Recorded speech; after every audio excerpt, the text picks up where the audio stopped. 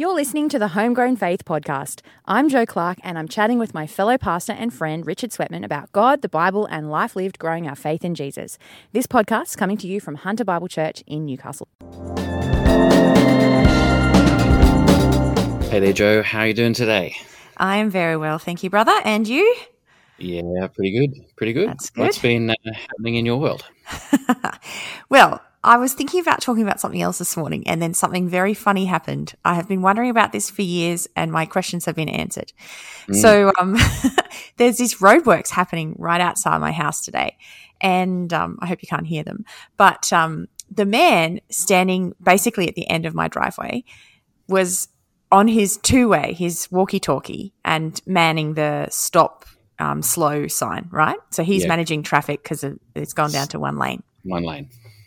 And I have always wondered what the system is as traffic controllers talk to each other, because they seem to be chatting to each other a lot. And I've always wondered, because I used to play this game with myself, another game, a guessing game, where I'd be driving along the highway and I'd have to guess the make and model of the car just from the front grille as far off as I could. So I'd be like, oh, that's a Mitsubishi Lancer, or, oh, that's a Kia Sorento. And I had this thought in my head that maybe traffic controllers are really good at that game. And maybe they're just saying that to each other. They're like, oh, watch for the green Mitsubishi Lancer. And they all just like, no blink, just know what it is kind of thing. I'm amazed. I also wonder what they say. So I'm very curious.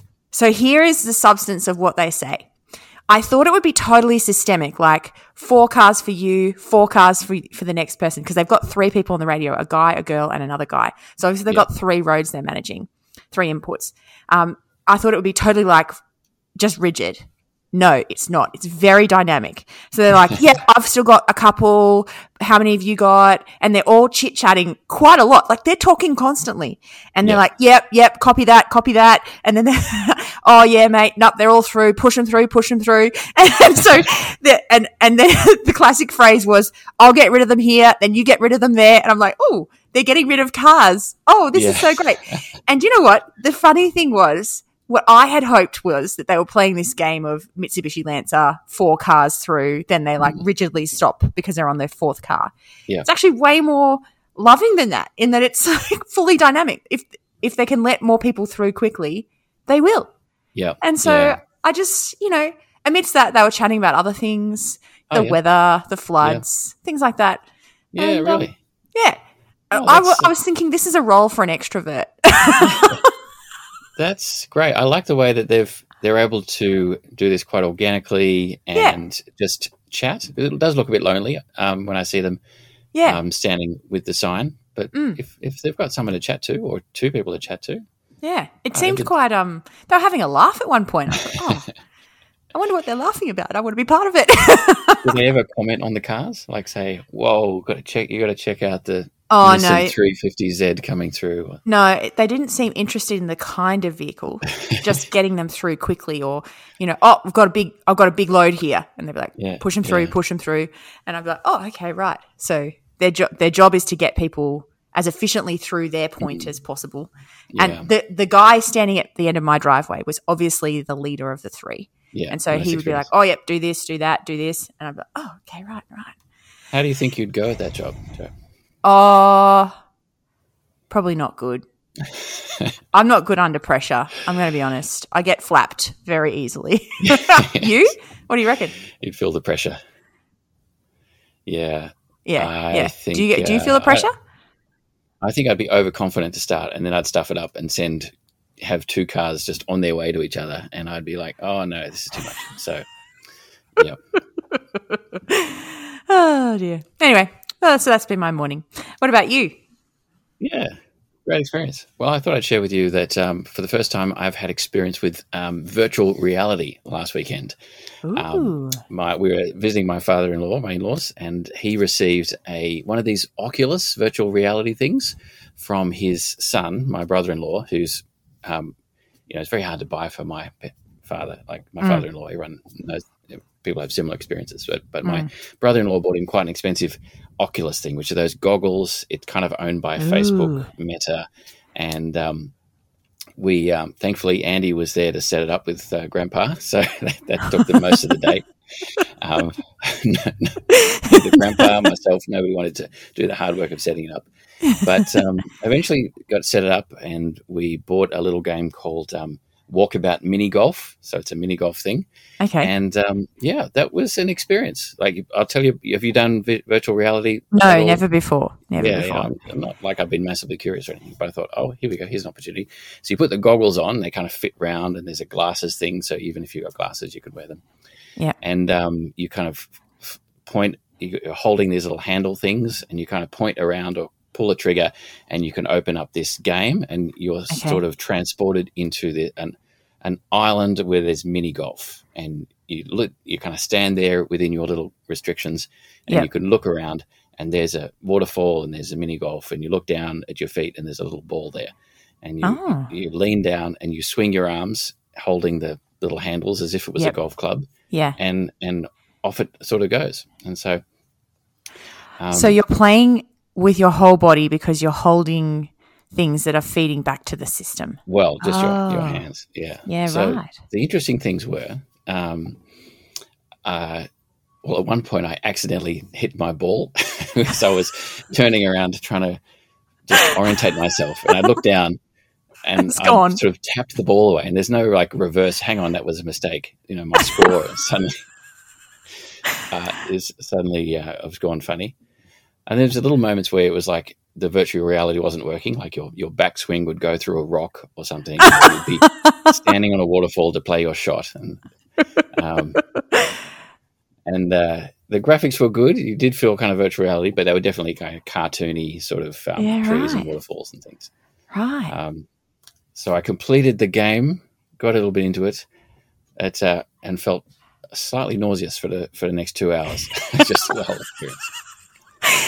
So how does it compare? Because I kind of picture it as almost just like Wii. When you're holding your Wii, like the Wii controller in your hand. I haven't played much Wii either. But, okay, right. Yeah, it feels this mixture of when it sort of feels like we're almost there. This is convicting, but not quite. So right. It was fun to experience. I wouldn't, be going back there at all costs, but. You're not going to go run out and buy one and use it regularly. I'm not going to run out and buy one, but virtual reality is there. It's happening. It's only going to get better and so on. Yeah. But, fascinating. So from virtual reality to more deeper reality. Oh, excellent segue. Well done. The Word of God. The Word of God, Joe. What have you been reading? That was good. Well, I have been victorious. I have finished Leviticus, and I tell you, that has been a slog. But I have discovered a way to engage with Leviticus that I think I'm like, oh, this is good. So I've finished Leviticus, and I'm very excited to have done that because it has been a slog of discipline. Well done, Joe. Well done. Leviticus. Thank you. But I feel like I've unlocked something this time as I've read Leviticus. Which has been really important, which is Leviticus chapter 26. Maybe you already know about this, but I feel like Leviticus 26, if you get Leviticus 26, you kind of get Leviticus. Okay. Have you ever thought of this before? Or is expand. Okay. Yep. All right. Well, there's so much of Leviticus that as I'm reading it, I'm getting either bored or a little bit confused. Things like the skin diseases and the mildew and the whatnot. And there's occasional hints of, why is God giving this to us? He's giving this to us to show us He is Yahweh, and He is holy, and He wants His people to be holy in terms of His chosen people. And so He's talking to Moses on Mount Sinai, giving this law to try and show them who He is and who He wants them to be. Yeah. But that is so patchy, and the overwhelming experience I have as I've read it is this is just perplexing to me. It's very, very detailed. How would this have looked in life? And then I go back to, actually, this is what obedience to God looks like, doing it God's way. But then I read Leviticus 26, and I can't read the whole of it to us, of course, but a few key verses I think that stood out to me would be from verse 1, do not make idols for yourselves, set up a carved image or sacred pillar for yourselves, or place a sculpted stone in your land, or bow down to it, for I am Yahweh your God. You must keep my Sabbaths and revere my sanctuary. I am Yahweh. And then it goes on from verse 3 to say, if you follow my statutes and fully observe my commands, blah, blah, blah, blah, blah, blah, blah, this is what will happen. And it's blessing.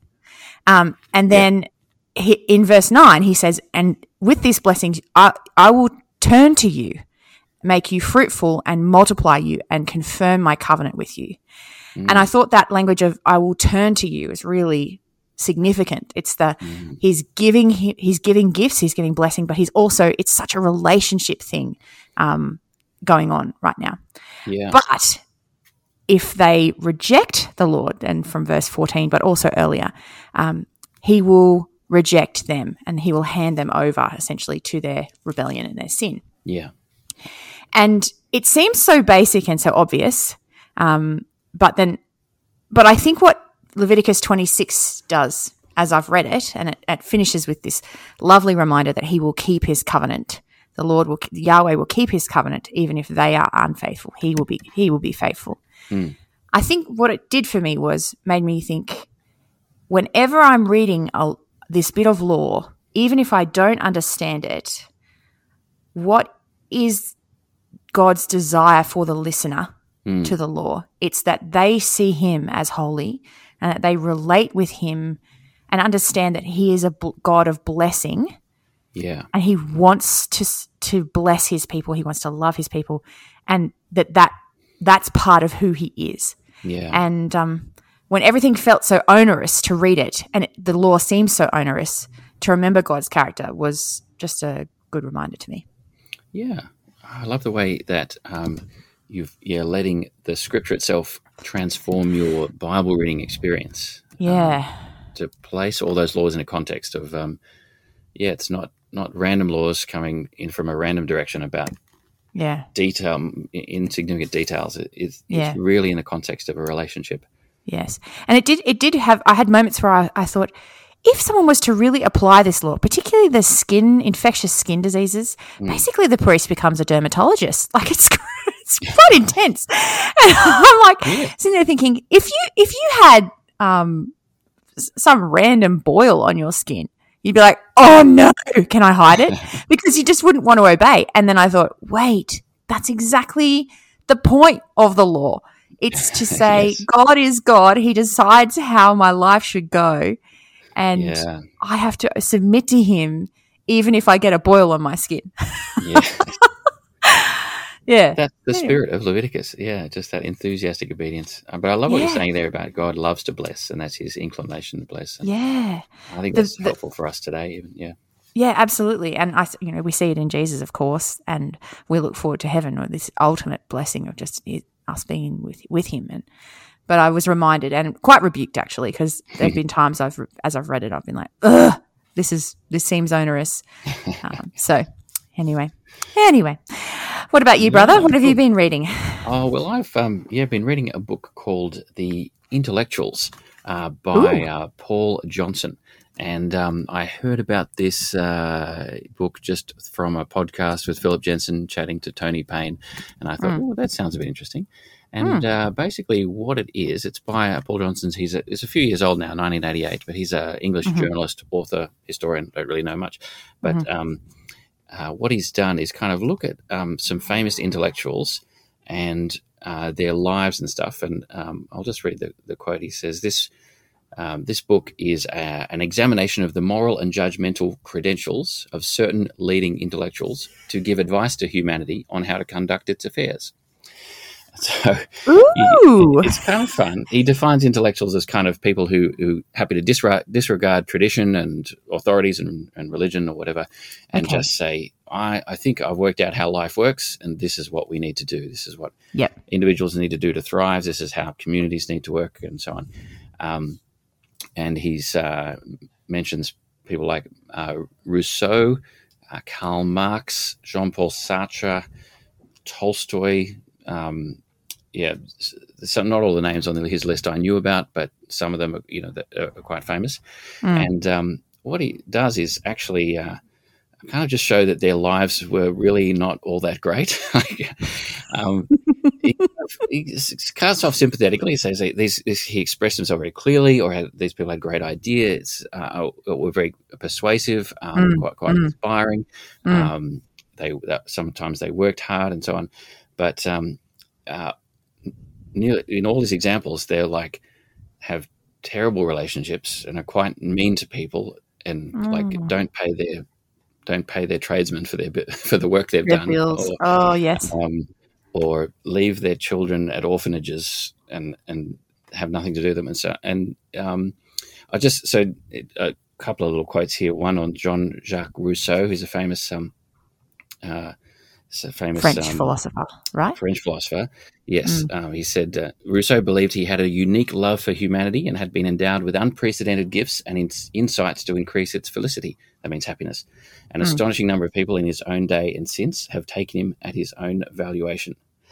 And and then he does go on to comment on something about Rousseau, but he says, but loving as he did humanity in general, he developed a strong propensity for quarreling with human beings in particular. And he gives a few examples.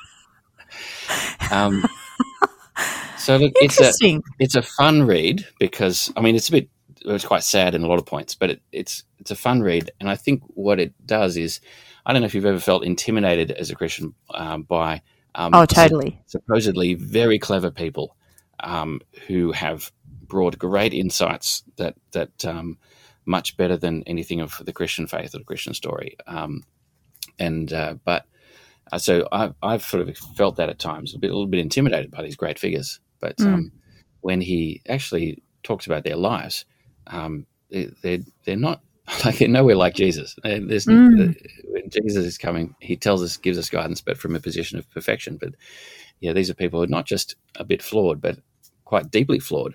And we don't need to feel afraid or intimidated by some of these intellectuals. That's interesting. Do you think, is it quite, because the quote you read, I was like, oh, that's quite almost like sassy, like kind of like, oh, come on, let's, if we're going to say we know how to, if you know how the world should be lived, if things should be done, how's that play out in your life? Is that essentially the book? He is quite sassy. There's an example with Karl Marx where he says Karl Marx didn't actually ever come across a worker who wasn't paid in England, with one exception, one of his female servants. This poor lady who was never paid for her work. And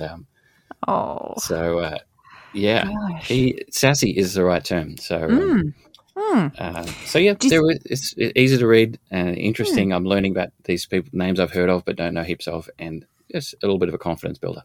Yeah, cool. Oh, I might check that one out. Well, we should probably wrap up. That's an interesting book to consider because I would never pick that kind of book up, but I can see the value of it. And so I'd just love to encourage people, if you are enjoying hearing about books we recommend or different Bible passages, why not actually look them up, check them out, have a think about reading one of them. Of course, you might be reading something else at the moment, but Richard and I, we're just kind of keen for active learning. That's what we love, the idea that we'd be all growing together. Would that be that'd be a right summary, wouldn't it, Richard? Yeah. Yeah, totally. Anyway, one of the other things that we're part of the Reach Australia network, and so if you'd like to find, to learn some more perhaps about ministry and ministry practical skills, the Reach Australia network has a range of podcasts you could check out, and that would be another way you could do some active learning. But anyway, good to chat, Richard. We will talk next week. I'm going to tell you about what I was going to talk about this week, which has to do with my garden, and it's going to be good. I'm looking forward to it already. Thanks, Cheryl. I'll talk to you next week. Sounds good. See ya. Bye.